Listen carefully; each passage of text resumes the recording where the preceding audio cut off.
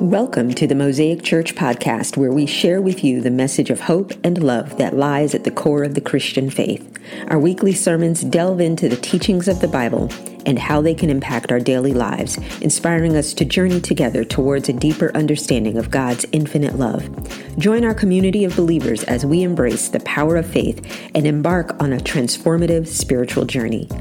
Mosaic Church in Mableton, Georgia exists to lead people to an authentic relationship with Jesus Christ to help them change the world. Now, please enjoy this message from Pastor Broderick Santiago, lead pastor of Mosaic Church.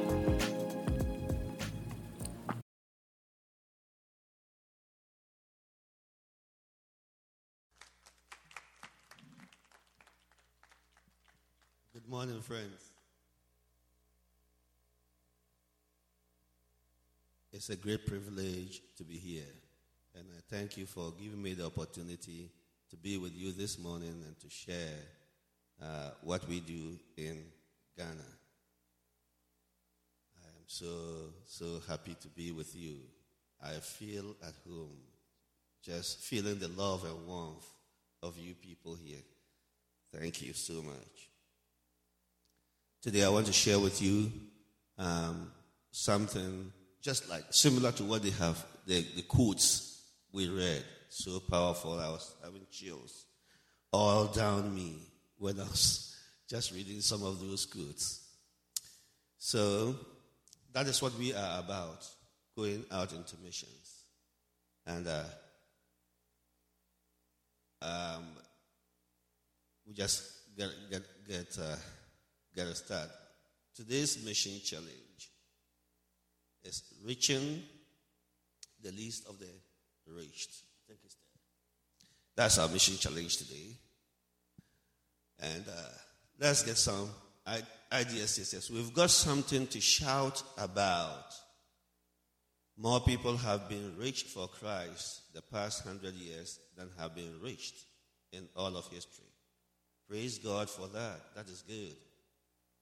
But the task isn't finished. There's still much to do. Look at these figures. 4,000 languages with no oral or written scripture. They just don't have anything. 3,000 people groups. That's 3,000 nations, as the Bible calls it, with no missionary. Nobody is there. 2 million neighborhoods and villages with no church. And 3.5 billion Muslims, Buddhists, and Hindus without Christ. I think when we talk about Muslims, most Americans don't like it. They will say, go to hell.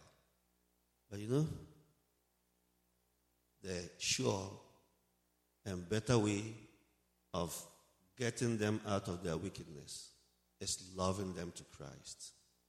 Yeah. Now let's look at the 1040 window. I happen to live within that window, just at the lower branch of the 1040 window. I think we know what it's all about. Yeah, this is an area of the world all across the northern part of West Africa and throughout the northern part of Africa to Europe and all these nations you see, India, and is the place where the people are not reached, where we have all these numbers are coming from these areas. I don't know why, but it's just cut out, surprisingly. But this was, you look at Europe. Europe was one of the places that Paul started ministry, but it's now overtaken by Islam. You come down to Africa. We are closing in on home. And I live in Ghana. West Africa is circled around there. But I live in Ghana and in the northwestern, upper west region of Ghana. Which is, I'm not there. Yep. Go down to Ghana. Yes, upper west region is the top left corner. That's the region I come from. And my city is circled. Now, if you read the statistics of Ghana, they will tell you that about 66% of Ghana is Christian. But most of it is below the line. It's in the southern part. That is because when the missionaries came, they were engaged with the people in the south because they came through the sea. And also because to reach the north is very difficult. The routes are terrible. So people don't go there. And so Islam started moving downwards and closing in. And so the half of Ghana towards the north is mostly Muslims. You will start from the south and you will see churches, in fact, and so mosques, but a few mosques. But as you go towards the north, all that you can see from village to village is mosques. Any good house there is a mosque. So how are we going to reach them? I tell you my own journey. I got saved in 1986, and in 1989, I enrolled in the Bible school. And 1988, sorry. And in 1989, I felt called to reach out, knowing nothing at all, just going through orientation and other non-biblical related subjects.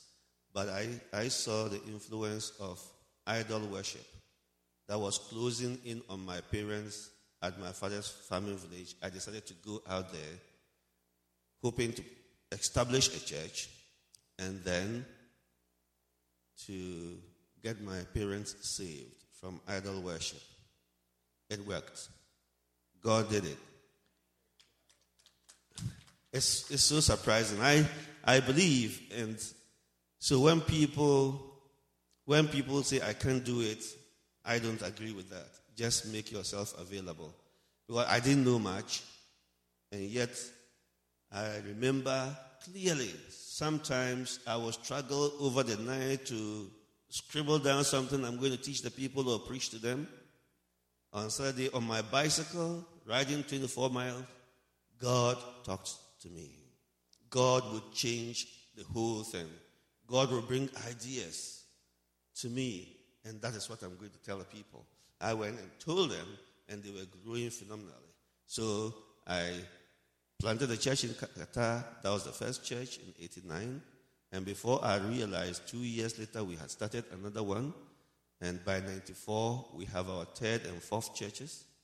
And so we had many churches going on.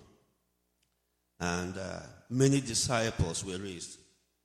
But remember, I was not ministering to people who could read and write, so it was not very easy.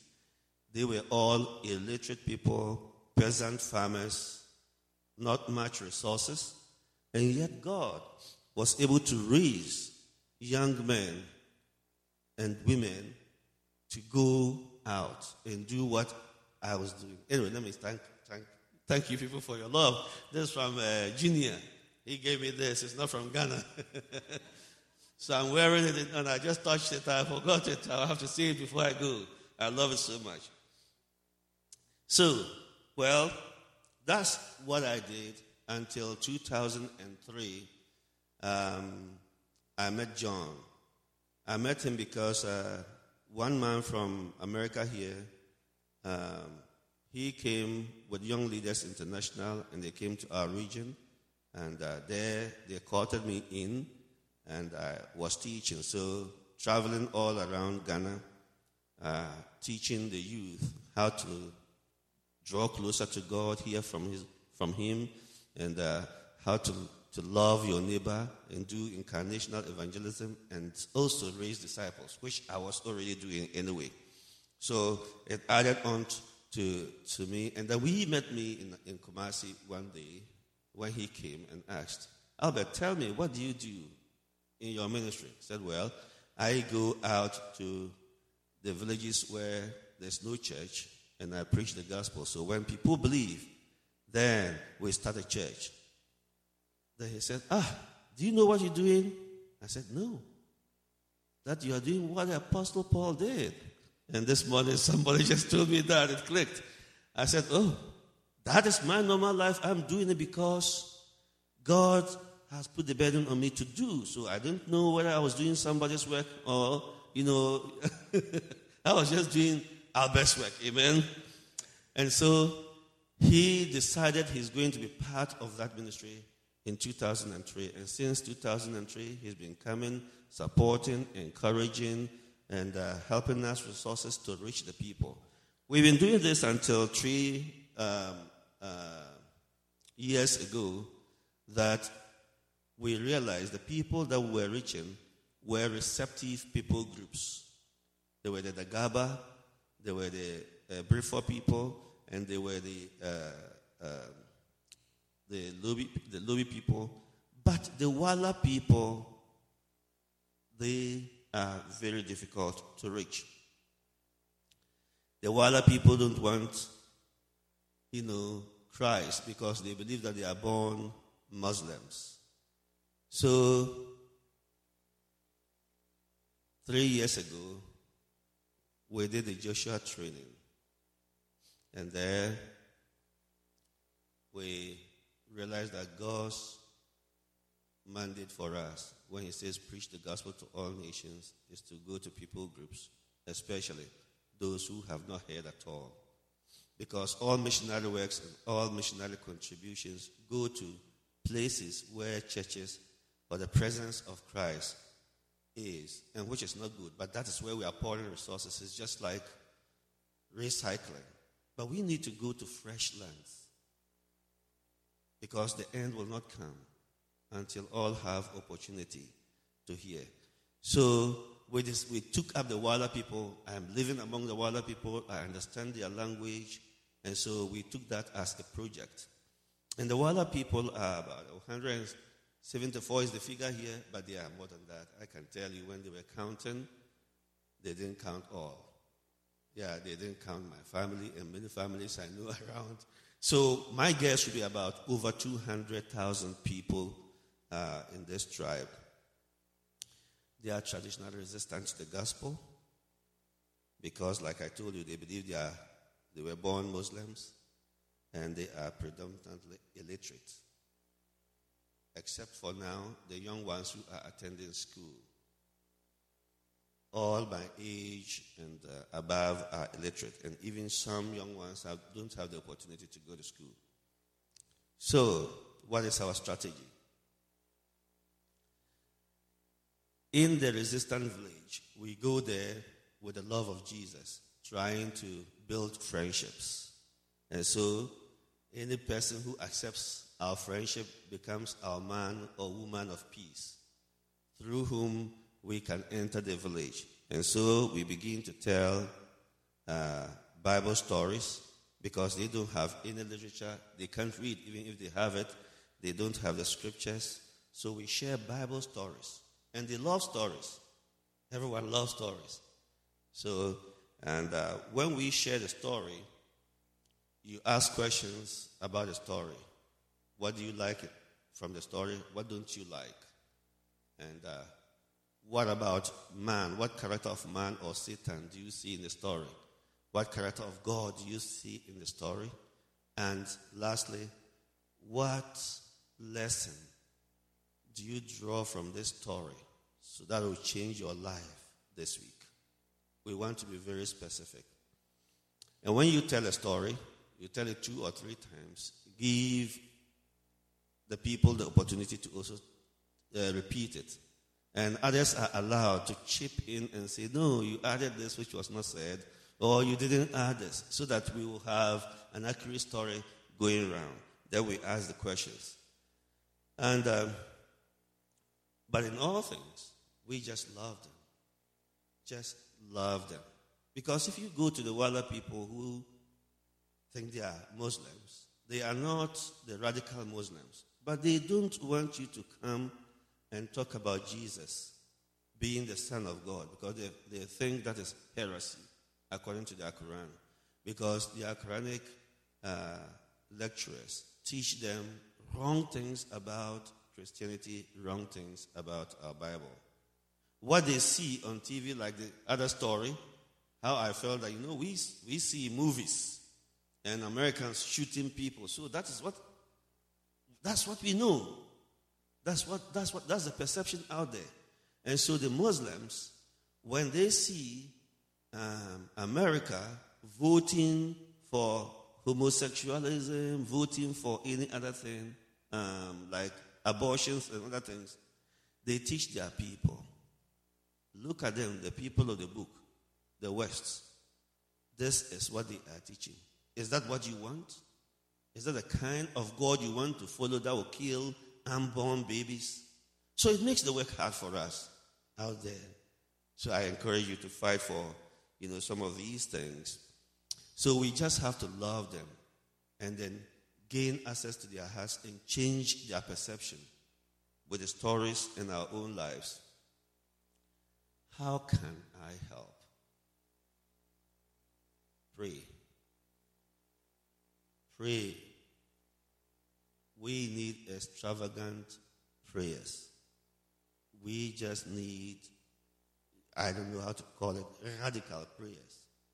Shout, wail, seek, knock all the time for these people.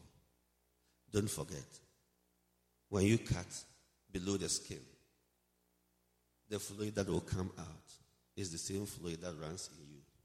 In fact, when you need transfusion, they can take their blood and place in yours and it works because we are all from one place. Pray for them. Send people out. If you can't go, send people out. You'll be doing your Father's kingdom work. Go yourself. And I assure you, if you go to where it really matters, where there is no church, where the people are ignorant about salvation that God has provided through Jesus Christ, your life will be changed dramatically. That is what happened to John Latimer. He was afraid of going to, afraid of saying yes to God because he would send him to Africa. And when he came to Africa, he's always loved to be there. In a year, he would visit us 3, 4, 5 times. So, he loved the place and he loved the people because they are lovely. Thank you so much for giving me your ears, and may God richly bless this church. Let me add my personal word. I minister to churches that are not big, but despise not small things, little things. Let each one of us go around our neighbors. They are there. They are unchurched. Love them. It's the same thing. Begin from your Jerusalem. Just love them. Invite them to maybe your small groups. Invite them to church. Sometimes they feel ashamed to come to church, but they will want to come to your home. Invite the Muslims around you to come to your house. Love them. They are nice people. When they are treated well, they are just human beings like us. And you will be an instrument of change. God bless you. Thank you.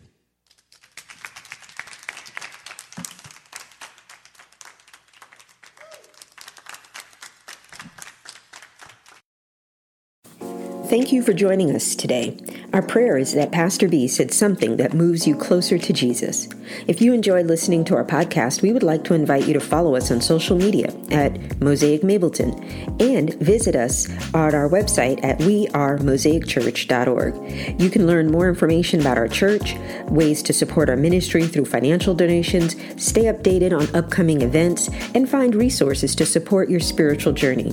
We would be delighted to welcome you in person on Sunday mornings to worship and connect with others. Our doors are always open to those seeking a place to grow and explore their faith. Thanks for tuning in, and may God bless you on your spiritual journey.